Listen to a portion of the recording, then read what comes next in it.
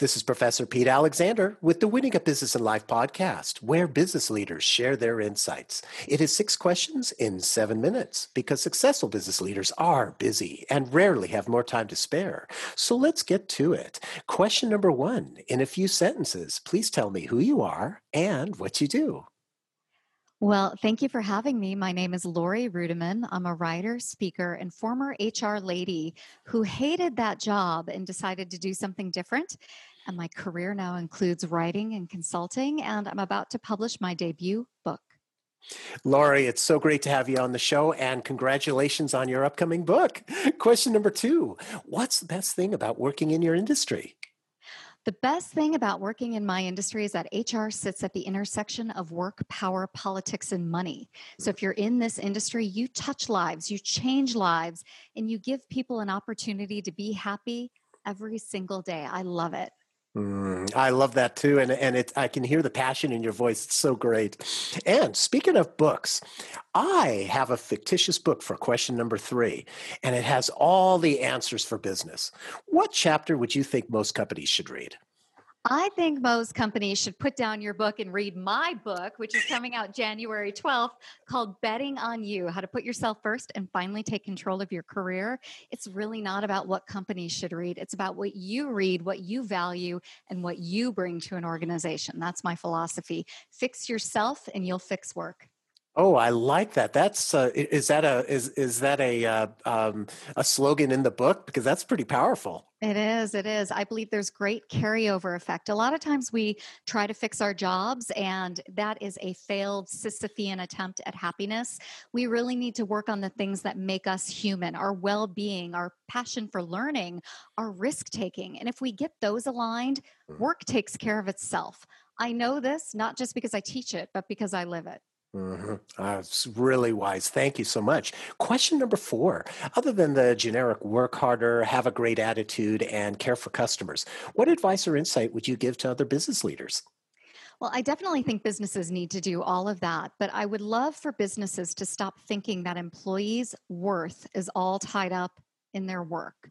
I would like them to actually be interested in people as human beings. You know, there are so many studies out there that say that individuals who studied humanities do well in technology positions. And I Mm-hmm. just think there's such a corollary to that in the way we can really rethink the world of work. If we give people an opportunity to be more than one thing, they can bring more than one thing to their job. So don't focus on L&D and training just for a job and the job's sake.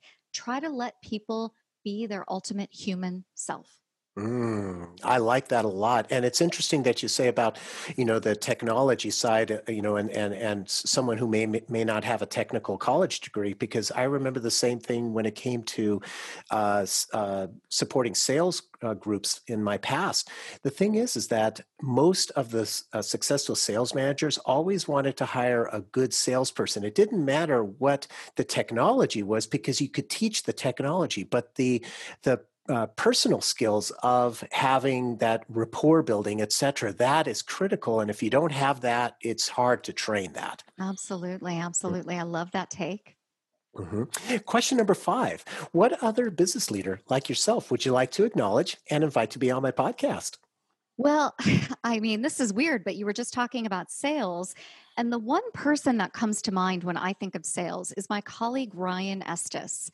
And he's someone I've known for over a decade and has really taught me that sales can be a force for good and not just this thing I grew up with, thinking that it's all about just making a deal and chasing the buck. Good salespeople change lives. So I think he would be a good fit for your show. Perfect. I'll reach out to him. Thank Yeah. you so much. And our final question number 6. Please tell me about your first job.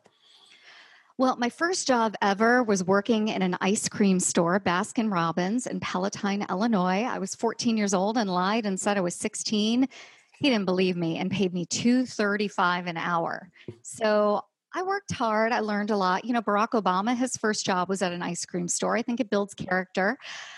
Years later, I got a check from the Department of Labor for all the unpaid earnings that I wasn't paid for. Apparently, they audited him and they wrote me a check. And so I think it really taught me that you can have a good work experience. It's not all about money, but ultimately, government can be a force for good. I got paid what I deserved eventually. What a great story. Absolutely love that. And it's interesting because one of my first jobs was at an ice cream parlor as well. And I got paid less than minimum wage, which back then was $3.35, I think it was. Uh, Yeah. and they paid me $2.50 because training, you didn't get paid Oh, the yeah, yeah. full. I think my minimum wage was 4.25, and so the differential was not a huge check that I got, but boy, it made me happy, and it was Mhm. a nice little surprise. Yeah, that is great, and it's glad that the government did something for the good for you. It's For once, I was thrilled. oh my goodness. Well, Lori, thank you so much for being on the show. How can people find you? Sure, they can head on over to punkrockhr.com, which is my podcast, or find me just by Googling me at Lori Rudiman, and I would love to connect. I'm available on LinkedIn to connect with everybody.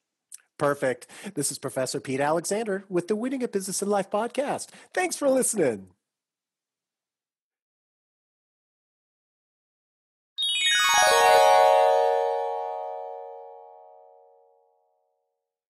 You've got questions, we've got answers. Business leadership, ownership, and sales can be challenging. Tune into the Accelerate Your Business Growth podcast to learn from the world's experts. Join me, your host, Diane Helbig, as I chat with people who have expertise in various areas of business. You'll enjoy the lively conversations that are focused on providing you with the ideas, tips, and suggestions you need to realize greater success. Get what you need for your business when you need it from the people who have the answers. Accelerate Your Business Growth is part of the Evergreen Podcast Network and is available on Apple, Spotify, or wherever you listen to your favorite podcast.